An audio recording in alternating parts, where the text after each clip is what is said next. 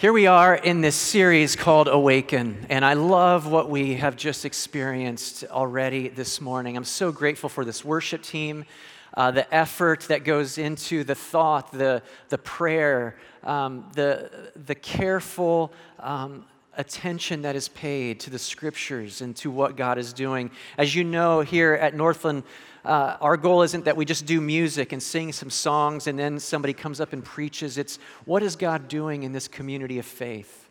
What is God teaching us? How are we journeying together? What does it look like for those of us that call this place our home, this place called Northland? And so we're in this series called Awaken. Pastor Matt preached last week on this incredible miracle that took place, the feeding of 5,000. We're going to circle back to some of that in just a minute. But I actually want to get right into the scripture and just let this story breathe. And so I'm going to ask, if you have your scriptures with you, turn to John chapter 6. You can also follow along in the worship guide. The scriptures will come up on the screen as well. And we want to take some time to just go through this. In fact, I'm going to read this story, not give a lot of commentary right now on it. We'll come back and get into some detail with it. But we're going to pick up in verse 16. This takes place just on the heels of the feeding of the 5,000. It says, when evening came, Jesus' disciples went down to the lake where they got into a boat and set off across the lake for Capernaum. By now it was dark and Jesus had not yet joined them. A strong wind was blowing and the waters grew rough. When they had rowed about 3 or 4 miles, they saw Jesus approaching the boat, walking on the water. And they were frightened. But he said to them, "It is I. Don't be afraid." "Lord, if it's you," Peter replied, "tell me to come to you on the water." "Come," he said. Then Peter got down out of the boat, walked on the water, and came toward Jesus. But when he saw the wind, he was afraid, and beginning to sink, cried out, "Lord, save me." Immediately, Jesus reached out his hand and caught him. "You of little faith," he said, "why did you doubt?" Then they were willing to take him into the boat, and immediately the boat reached the shore where they were heading. The next day, the crowd that had stayed on the opposite shore of the lake realized that only one boat had been there and that Jesus had not entered it with his disciples, but they had gone away alone. Then some boats from Tiberias landed near the place where the people had eaten the bread after the Lord had given thanks. Once the crowd realized that neither Jesus nor his disciples were there, they got into the boats and went to Capernaum in search of Jesus. And so the paparazzi was born. Instantly, you catch the drift of what's happening in this scene. There's a bit of a frenzy taking place. And we're going to come back to this in just a minute and talk about what's happening here in this story, in this context with these people. What's the urgency that's taking place here in this gospel story? But before we get there, let's talk about this topic at hand, this word, this subject matter. That's a very difficult topic. In fact, sometimes it's easier to make light of it and even to kind of have some nervous laughter around a topic like fear. What scares you the most? I was thinking a lot about this week. You might remember this great Pixar film, Monsters, Inc., with these terrifying creatures, Sully leading the charge, Mike Wazowski, the big green eyeball.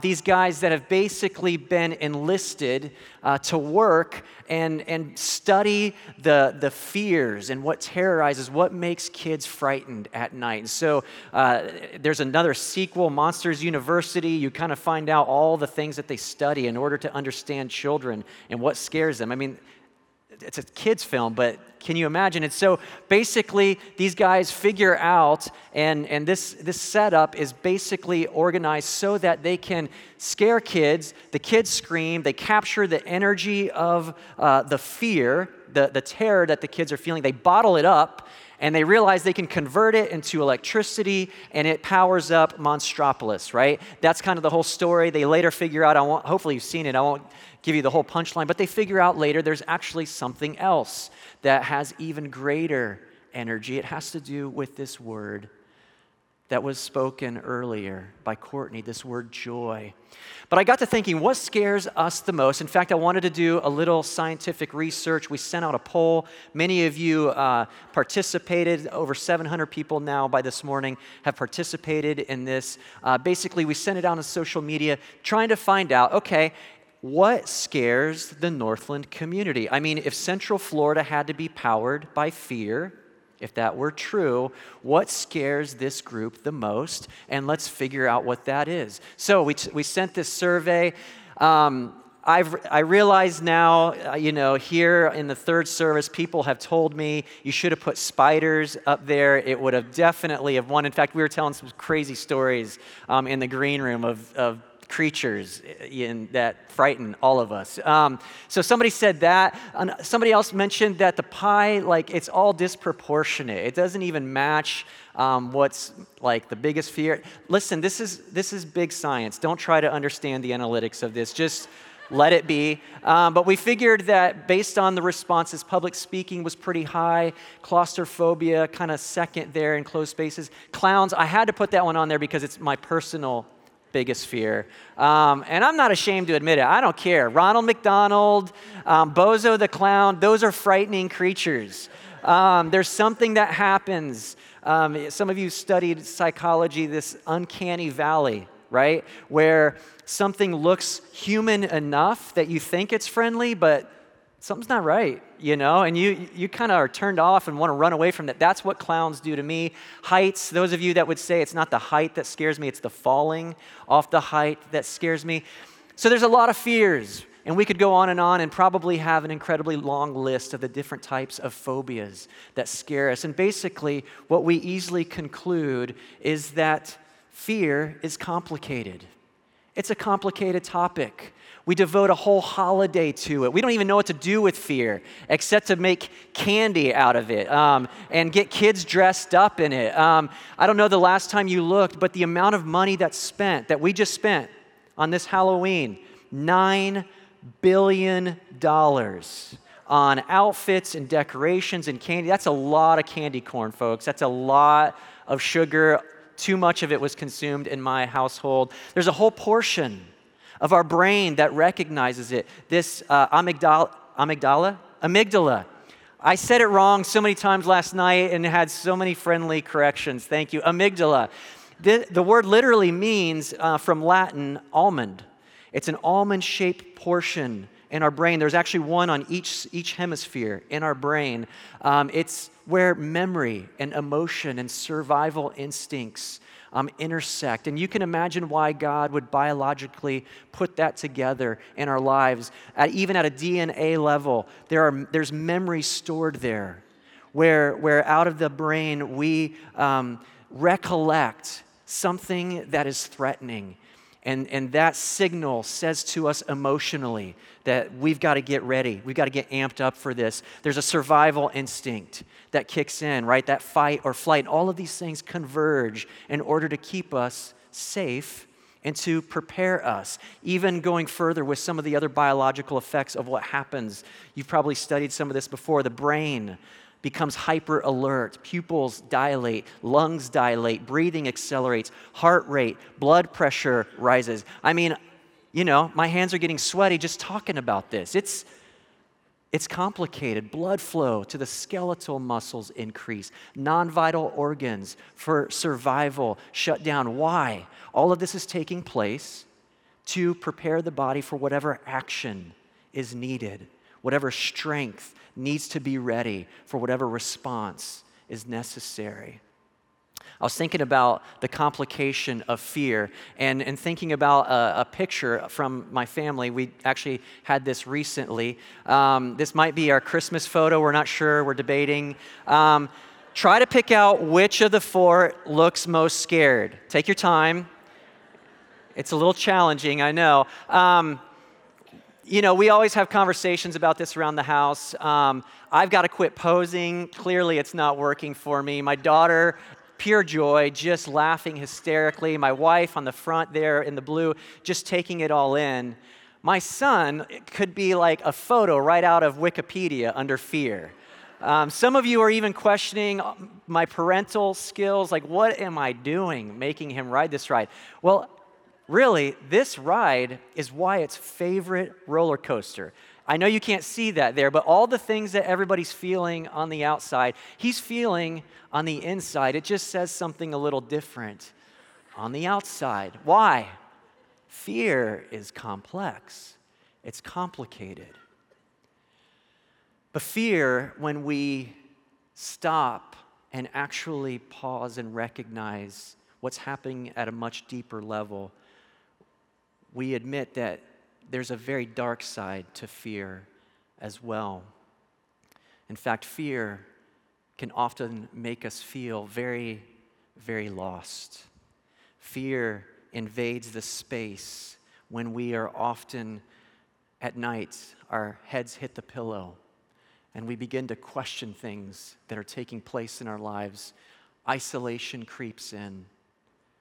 All the doubt, all the struggle, hurt from what somebody said.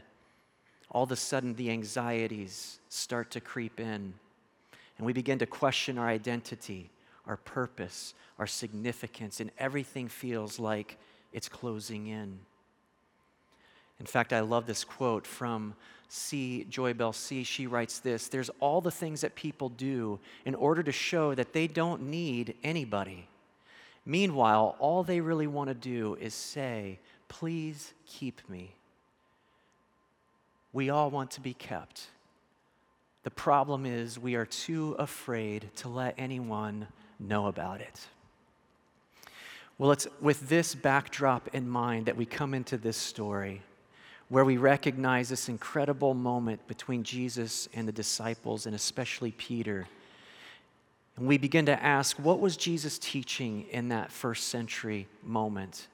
And what does that mean for us today in the 21st century? So let's go back to the text. I'm not going to read all this word for word, but let's unpack a little bit what's happening in this story. It says, when evening came. What does that mean? So Pastor Matt preached last week on the enoughness of Jesus. 5 loaves, 2 fish, and all of a sudden over 10,000, when all the calculations would have been done, 12,000 people would have been fed on that evening. So this is happening right on the heels of that miracle. And you can imagine what was taking place. In fact, in the Gospel of Matthew and Mark, this same story starts off with the word immediately.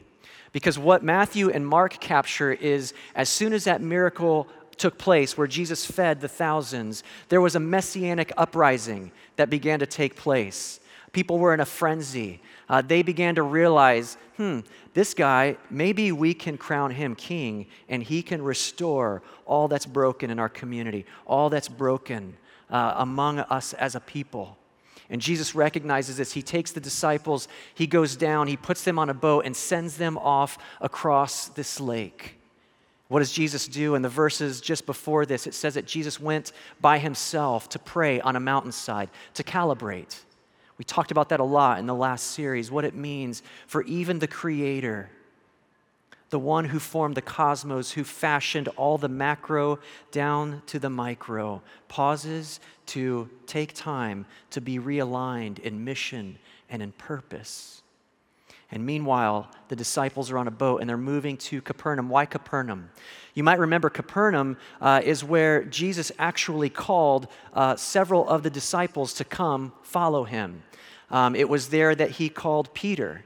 This Capernaum was a fishing village. And so probably what was happening in this instance is as the disciples were going across the lake, they were headed to Peter's house to crash for the night.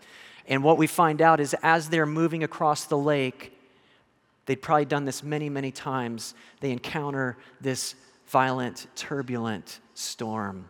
What happens? Why? Why this storm? The Sea of Galilee, also called the Sea of Tiberias, it has a couple different names. This is basically what it looks like. 13 miles long, 8 miles wide, a pretty large body of water. Maximum depth of 141 feet, not like Lake Jessup, which is just a couple miles from here, 6 feet deep all the way across unless it's 6 inches. I mean, there's no in between. It gets deep. It's fresh water, not salt water. You can see as it's enclosed, there's no connection to the ocean there. It's the lowest lake on earth, some 600 feet below sea level. And on the eastern side of the lake, there are some mountainous regions, not enormous mountains, but mountains that are big enough with steep cliffs that this cool air would come off and intersect with the warm air on the water. And we know what happens, don't we, in Florida, when those warm airs meet cool air. You get a lot of storm and turbulence, and that's what's taking place here. And the disciples begin to row. Okay, so remember, it's 8 miles wide. We're not sure exactly where they were rowing. It doesn't give specifics on that, but they are some 3 or 4 miles into rowing. Some of us have rowed the Wekiva, on a nice, beautiful day. Actually, today would be a perfect day to go out. Not what's happening here. These guys are fighting against the wind and the surge and the waves. 3 to 4 miles. Scholars estimate that they had probably been rowing some 8 or 9 hours. How do we know that? Because in the Gospel of Matthew and in the Gospel of Mark, it says that this was taking place in the fourth watch. The fourth watch basically means somewhere between 3 a.m. and 6 a.m. This is taking place. So imagine what these guys are feeling and struggling through. And they see Jesus approaching. But at first, they're not sure it's Jesus. Again, in the other Gospels, the word that's actually used is they think it's a ghost. I mean, you can imagine maybe some of the hallucinating that these guys are doing. They've been working hard. They've had extreme highs and lows. They've witnessed this miracle. They're fighting this storm. They see a figure coming across the water. They think it's a ghost. They're frightened. And Jesus says, "It is I." It's interesting the words that are translated there. Literally in the NIV, it says "it is I" because it makes the most sense. But the actual literal translation from the Greek, Jesus says, "I am." Imagine that for a minute. There's debate on whether Jesus was intending to mean this as a statement of divinity, which Jesus often did. You might remember the 7 I am statements in the Gospel of John, where he says, "I am the light of the world." Jesus says, "I am the good shepherd. I'm the way, truth, and life." We're not sure if that's exactly what was happening here in Jesus' words, but we do know that this fifth miracle is taking place. And so one way or the other, whether he's saying, "It is I," or "I am here," Jesus is bringing his presence into that turbulent situation. And he says, "Don't be afraid." I love this painting by Rembrandt. Maybe in your mind's eye, when we were reading this portion earlier, what did you have turning over in your brain? Often it doesn't look quite like this. I don't know why, but I tend to underestimate what it might have looked like. I love what Rembrandt captures here. The sea, violent, turbulent, the darkness, what that must have felt like, the ominous nature of that night. You can't quite see on the right, but there's a rope that's come loose. A buckle is flailing in the wind. These disciples are fighting the sails. You've got one on the far right that's working hard against that rudder. You've got one over the front there, apparently ill. And you've got Rembrandt in the green tunic. He's holding his hat. And he's looking right at us as if to say, "What have I gotten myself into?" These disciples find themselves in this situation. And then comes this incredible statement by Peter. "Lord, if it's you." Some of us have come in here and we're asking a similar question. Lord, is it you? Lord, are you trustworthy? Are the stories that we're reading, can they be true for me as well? We're struggling against the insecurities, the doubts. I was at Starbucks just a few days ago and kind of wrapping up some of the sermon, and I was sitting at this long table, shared kind of space where a lot of people are already sitting over here. Nobody was sitting in front of me. And this elderly couple, after they got their coffee and their breakfast items, they came over and they asked if they could sit right here, right in front of me, kind of move my stuff over. And I noticed them hold hands, and they prayed a blessing over their meal. And then when they finished, the gentleman got up and he went to get something for his coffee. And I had this painting up on my computer that I'll show you in a couple minutes. And so I asked the lady, I said, "Excuse me, are you Christians?" And she said, "We are." And I said, "Can I show you what I'm looking at right now?" I turned the computer around and she immediately knew what the scene was. And we started talking. She's from Peru. And they were starting off their mourning, 33 years of marriage. It was their anniversary. And they began to talk, more so her than him at first, and just share what life has looked like being married that long. And I talked about my marriage, 23 years. We talked about struggle. We talked about the ups and downs of being in a covenant relationship like that. We talked about family and the church. And finally, after about 10 minutes, I was packing my stuff up. I had to get to an appointment. And she reached out and asked just one question. She said, "Would you pray for our marriage?" And I thought, wow, we always think everybody has all the parts and pieces together. We have no idea often what's going on, but usually what's going on in that person is similar to the struggle that's going on right here. I actually bumped into another person later who I was catching up with, and he said, "I just lost my job." Out of the blue. He used the word blindsided, just never saw it coming. Trying to navigate that, figure that out. And the way the enemy comes into that space in between our ears and begins to cause doubt and questions about our value, our purpose, our dignity. And here, Peter asks if it's you. And Jesus says, "Come." I love the irony of this. I don't know if you would have caught this, but it kind of struck me pretty hard. You might remember when Jesus was in Capernaum and he saw Peter, before Peter was called to be a disciple. Do you remember what Peter's name was originally? It wasn't Peter. It was Simon. And so Jesus is interacting with Simon and some others, and he literally says to Peter, to Simon, "I'm going to change your name." And he changes it to Petra, to Peter. Do you know what that word means? It means rock, right? I mean, let's go back to the story here. What is actually happening to Peter when he begins to take his eyes off of Jesus? That brother is sinking fast, like a big dumb rock, right? And I just love this moment because I still am trying to figure out and imagine when Jesus first met Peter and he said, "I'm going to change your name to Rock." I bet Peter was like, "Yeah, you are. I am the rock." And what must have been going through Peter's mind as he's sinking foot by foot underwater? And Jesus immediately comes. Peter cries out, "Save me." And Jesus reaches out his hand and catches him. What does that mean for us today? Why this story? Why did John include that in this gospel? What are we to take away today? Well, this miracle, I believe, has two parts to it, at least two parts to it.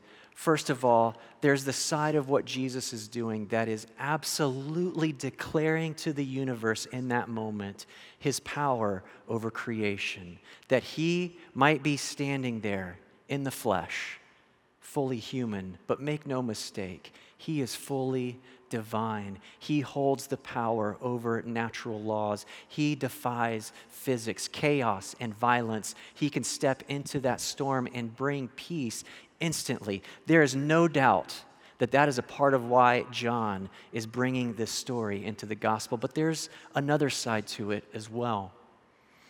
And it's the part that's over the internal struggles and storms, the winds that are circling us internally, the snakes in our heads. When we feel defeated, when we feel separated, when we feel like all is lost, there's this incredible picture of this God who's not only powerful over the cosmos, He is that intimate to come near and close, and he reaches out every single time because it's who he is. Dietrich Bonhoeffer, one of my favorite German writers, says this: the overcoming of fear, that is what we are proclaiming here. The Bible, the gospel, Christ, the church, the faith, all are one great battle cry against fear in the lives of human beings. Fear is, somehow or other, the archenemy itself. It crouches in people's hearts. It hollows out our insides until our resistance and strength are spent, and suddenly we break down. Fear secretly gnaws and eats away at all the ties that bind a person to God and to others. Fear not only is devastating in our relationship with Jesus, it's devastating in the impact it has in our relationship with each other. This is the painting that I showed the couple that morning. This Korean painter, Young-Soo Kim. I love this image. I mean, just take that in for a second. Imagine the bleakness of the situation that Peter must have felt as he was sinking. The darkness. And then just seeing this image, imagining a flash of lightning that just illuminates the sky. We've seen it 1,000 times in Florida. It illuminates the sky, and all of a sudden, Peter sees Jesus there, this silhouette of him reaching down and grabbing him and lifting him up. In fact, this scripture declares in words what we just saw in that painting. Do you think anyone is going to be able to drive a wedge between us and Christ's love for us? There is no way. Not trouble, not hard times, not hatred, not anger, not homelessness, not bullying, threats, not backstabbing, not even the worst sins listed in Scripture. None of this phases us because Jesus loves us.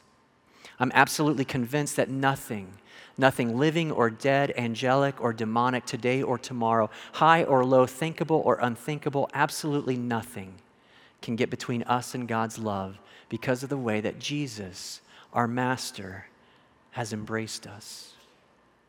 So why is this story there? What's it meant for us today? It's not just to remember the faithfulness of God, though that is certainly a part of it. It's not just for us to capture a story and be reminded of the goodness of Jesus every time we falter, every time we doubt. That's there too.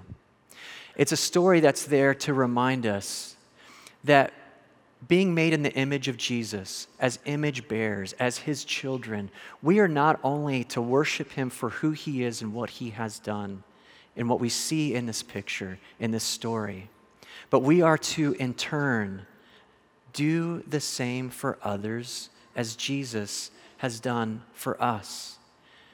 God calls us into action. He calls us into mission. He calls us to walk in the footsteps of Jesus. How many of us have situations, have stories, have real people with faces and names that we actually, instead of reaching to and reaching for, like Jesus did, we actually want to run away from and move the furthest away from?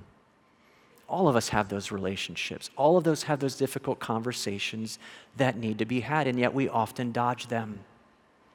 And Jesus, in this moment, displays such an incredible picture of reaching out and moving towards, even as Peter was displaying such little doubt. Jesus could have said to Peter, this is exactly what happens. He could have said to the disciples, yep, here you go. Little faith, you sink to the bottom. Doesn't chastise Peter, he reaches down for him instantly. What does it look like for us to follow in Jesus' footsteps and do the same? What would our community look like if we were to reach for and move towards instead of move away? I was thinking of a story this week when in preparing for the sermon, and it was actually a short film that I watched back in 2003. I mean, the story so grabbed me that I have not forgotten it in 16 years. In fact, I used to get this magazine that it was called Paste Magazine, and it had articles in it on film and music and just different things that were happening in culture, not from a Christian perspective, but just kind of out there.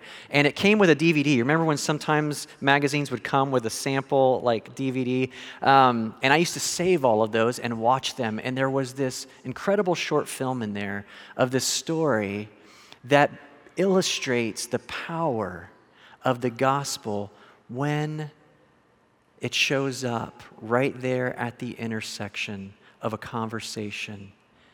It's a reminder of the way that Jesus is still walking on water today. In the way that we engage in those conversations, that's what takes place every time we follow in the footsteps of Jesus. Check out this story.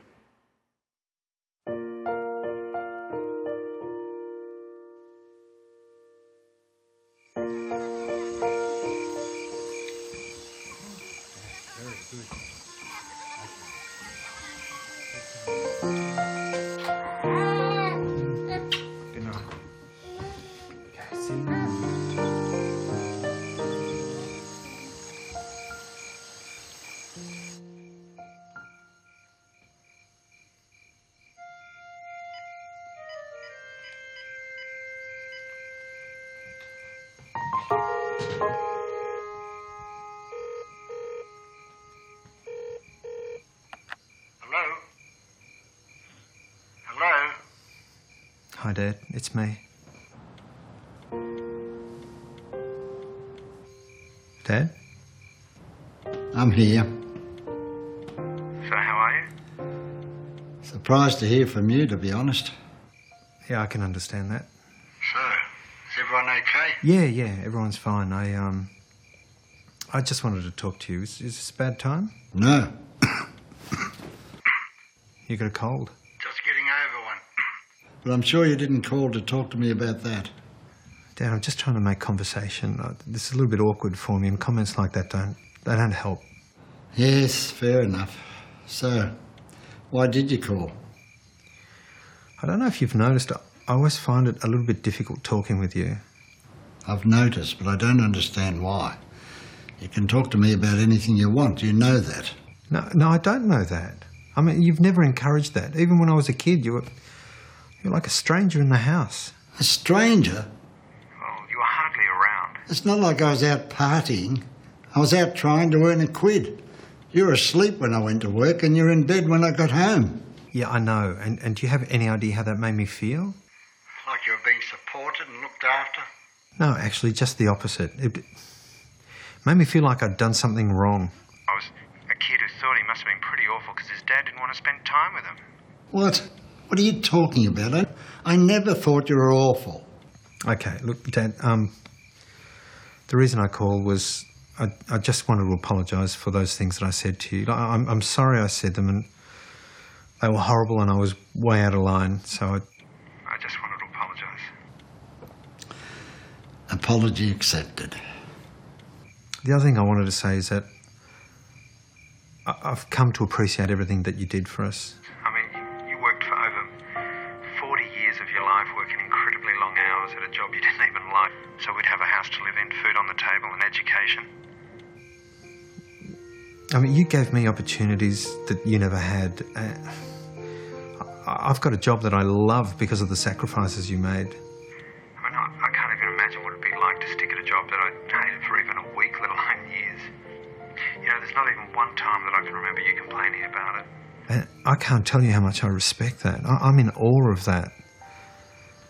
All those years you did the things that you did without even a simple thank you. And I just wanted to ring and say thank you. Dad? Well, if we're going to start admitting mistakes, I've made a few myself. I never thought you were awful. I thought you were a great kid. I didn't tell you what a great kid you were, and I'm sorry for that. But I don't want you to think I didn't notice you. If there's one regret I've got, it's not spending more time with you when you were growing up.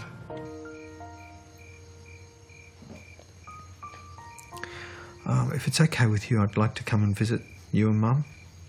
Well, I've got some time off work soon, and it'd be great to catch up with both of you. Your mother's dead, son. What? When? January, last year. No, what are you talking about? Daniel, didn't you know about the funeral? Daniel, it's me, Paul. Paul? Is this Glenn Gardner? No, Stephen Jackson. Well, this is a little bit embarrassing. Just a little.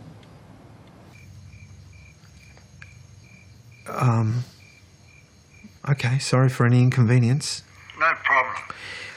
2484? 2464. 64. Apologies. No worries. Okay, have a good night. Yes, you too.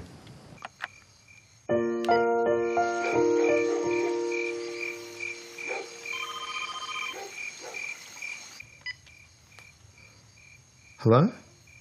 Hi, Paul, it's me again, Stephen Jackson. Hi.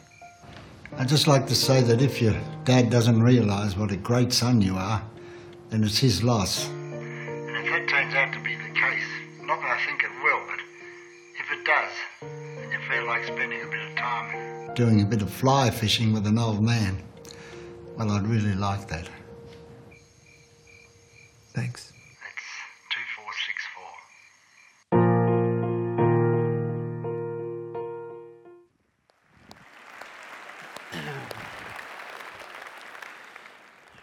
We think we're so different from each other, don't we? Later, you'll think on this short film and you'll begin to continue realizing that stuff could happen, really. Our stories are so much more alike than they are different. The struggle, the pain, the heartache, the ways that the enemy tries to separate and divide and isolate and cause that not only to happen between us and our Creator, but with us and each other. And I love this incredible surprise of this moment of realizing Jesus is working all the time. Jesus is walking on water today. He's doing that in conversations and in relationships.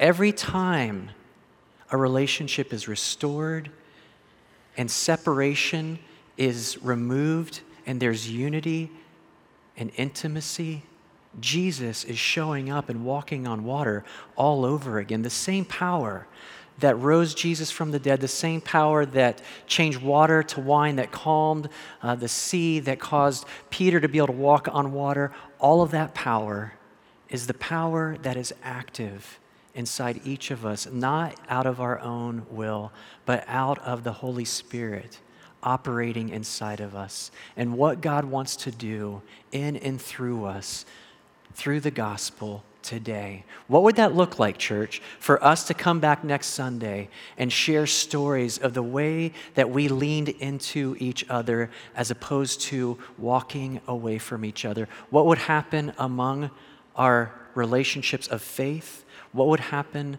among our relationships of those that are seeking faith? Let us be a church that does it differently. Let us be a church that does the gospel the way Jesus taught us. Let us move towards people. Let's pray.